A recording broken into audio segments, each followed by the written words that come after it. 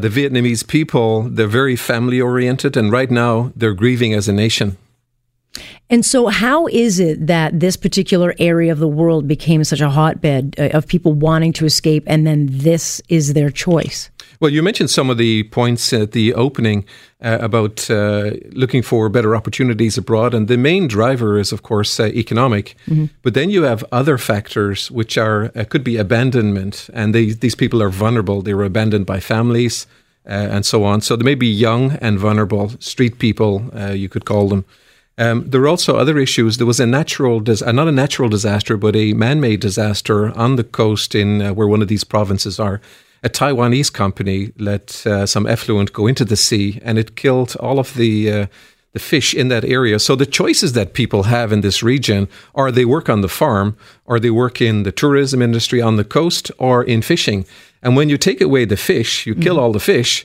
It also kills the tourism, because tourists are not going to come and swim in a sea that's contaminated. So the other choice is they work on the farm. And of course, GDP in Vietnam per capita is about $2,500. When I got to Vietnam 7 years ago, it was about $1,200. So it has doubled in 6 or 7 years. But in this area of Vietnam where these people are alleged to have come from, they're economically deprived. Okay, and yet everyone kind of seems to know in the UK about this very dirty little modern day, slave. They know about it, and now it's been thrust in the spotlight. So we're talking about it. But how did it fall under the radar for so long? Well, that's a good point, Alex, because it is well known. So David Cameron, the former PM, he went to Vietnam in 2015, in the summer of 2015. I was there, and he spoke with the Vietnamese government, and he brought it up with the government. And he said, look, this is a serious issue. The conclusion was, okay, let's set up a commission to investigate it. Mm-hmm. So by the end of December 2015, or by the end of 2015, they set up this commission of both governments to work on this. And in 2017, they published a very, very detailed report. And all of the facts are in there, including interviews with people that were caught and sent back to Vietnam, or people who went back to Vietnam voluntarily. And what came out in those interviews is quite startling. And in that investigation, it turns out that one of the push factors to go out of Vietnam is not only economic, but the government actually owns 3/4 of the employment or migration agencies. So these are the agencies that focus on getting people to go abroad and getting them jobs. So of the 200 that were in Vietnam in 2015, the government managed or were involved in 150 of those. So in a way, the government are actually legitimizing the process. Well, they're complicit, it sounds like. Absolutely, absolutely. And in the interviews during that 2-year investigation, what people said is that some of these agencies that are under the government control actually were bad actors. So they didn't get paid. The job wasn't there, and they were overcharged. Now, that's not saying that these agencies were directly involved in the smuggling and trafficking, but the report shows that 90%, almost 90% of the 80,000 people that went abroad, so 72,000, actually were managed through the government agencies. And it's supposed to bring in about $300 million a year to the Vietnamese government. That's substantial. Well, right. And so what happens from here on out? Because I don't think they can ignore it now. I mean, Al Jazeera also did kind of an in-depth investigation into this, well-known but not talked about modern slave trade. So they were like, well, we did this report, we exposed it, nothing happened. Now the world is watching. So it's not just one network or one story. What happens now? So I think the government needs to investigate this for sure. And there has been a lot of subsequent investigations. So when people were caught in the UK, especially the young people, they're under 18, mm-hmm. A lot of the complaints or claims that were made was that my family was in debt back home. And if we don't go and we don't work, they'll cause trouble. There could be debts in the family or theft or violence and so on. So there's this threat hanging over them. And Vietnamese are very, very family oriented. They will work very, very hard and go overseas if it means they can bring back money to pay the loan sharks help the family get medicine for people that are sick, and also to pay for education for their younger siblings. And these are very important things. And if you look at the remittances, Vietnam is actually in the top 10 in the world, about 12 billion plus, probably closer to 13 billion now, comes back annually in remittances from the 500,000 Vietnamese that are overseas. And that's about 8% of Vietnamese GDP. So that's a significant amount of money tied up in that process. It's crazy. And then you think, well, is it happening here? And you think, well, no, because we are further away, but very much trafficking of people. We hear about it in, let's say, Ontario or Canada as a sex trafficking of women, but certainly the issue of migrants coming across. There has to be, I would think, something like this going on in North America. Oh, absolutely. I mean, you have a big Vietnamese community in North America, but it's not only with Vietnamese, you have it with all nations.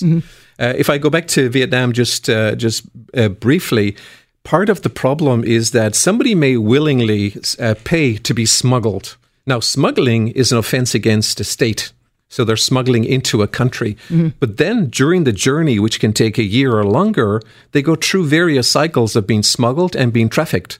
So in this case, they may be smuggled out of Vietnam into China, and then organized crime takes over there in China. They may get fake identification, but they may be trafficked for 3 months in a brothel for prostitution. Yeah, if you're a woman or a man, it depends on where you go. Exactly. So a man could be on a farm, could be in the food industry. They could even be on fishing boats. So this is why we look at it in the food sector as well, because these trafficking victims, they're also being used in the food chain.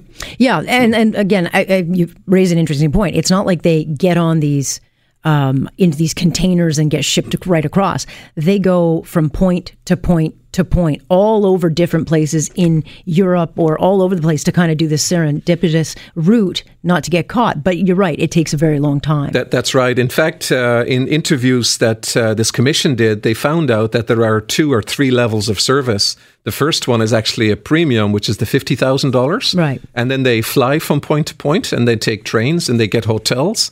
But then there's a service underneath that, which is the economy. And sometimes there's a third one called air, which is a play on, you literally get nothing and you're out in the air. But unfortunately, the desperation drives the people to go abroad. And again, one of the underestimated issues here is the loan sharking in Vietnam. And in one of these regions where these people come from, nearly 90% of indigenous people, minority groups, they actually borrow money from loan sharks. And so they put themselves then in further danger. Absolutely. They put themselves in danger. So one of the subsequent reports and investigations that the UK government did based on the people that they apprehended, the people that they talked to, they said the fear of loan sharks back in Vietnam was a significant issue, and then they looked to get full access to the UK by saying they couldn't go back for fear of the loan sharks. Now, in research that was done in Vietnam between 2010 and 2014, they linked more than 40 murders to loan sharking. In Ho Chi Minh City, there's allegedly about 4,000 shops that you can go into, like pawn shops, which are fronting for loan sharks. So in your estimate, is this going to stop? I mean, Vietnam, now that they're in a state really of grieving, are they going to stop, or is the desperation so much that it's worth the risk? I think they can stop. I think there's a lot of people that are now in transit. Yeah. One of the Catholic priests that was interviewed recently, he said in his area there's about 100 people in transit. So these are the people that are vulnerable. And I think 2 things need to happen. The first, there needs to be a greater awareness in Vietnam, especially with these people who are uneducated and low-skilled workers. They all have access, ironically, in Vietnam to social media. So social media is a very powerful mechanism to reach out. But 2 things need to happen. On the push side out of Vietnam, the government needs to take more responsibility, because if they own the agencies that are involved in some levels of this, they need to take responsibility.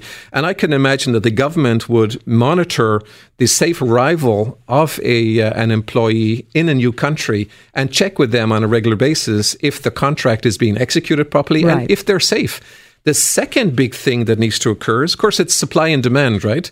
If there's no demand, the supply will whittle down. So Vietnamese people that are living abroad need to take some responsibility here, because in the interviews again, the people said that, look, I have family and friends in the UK. I want to go over there. They'll guarantee me a job. And in the interviews, that's exactly what they said. I can run errands for my Vietnamese friends. I can work in a nail shop, or I can work in a Vietnamese restaurant. But unfortunately, a lot of them are trafficked into drug jobs. So managing and working on cannabis farms in the UK, which are, of course, illegal. And all sorts of smuggling, again, turns into trafficking and vice versa. And in some cases, it's slave labor. Well, now that the world is watching, John, maybe, just maybe, we start to end what is obviously a very brutal practice. I appreciate you coming in. No problem. I appreciate it. The Vietnamese people deserve better. And I think the world, as you said, is awake now. We need to take action. We have all the reports. The analysis are done. We know what's happening. We know who's involved. Let's take action.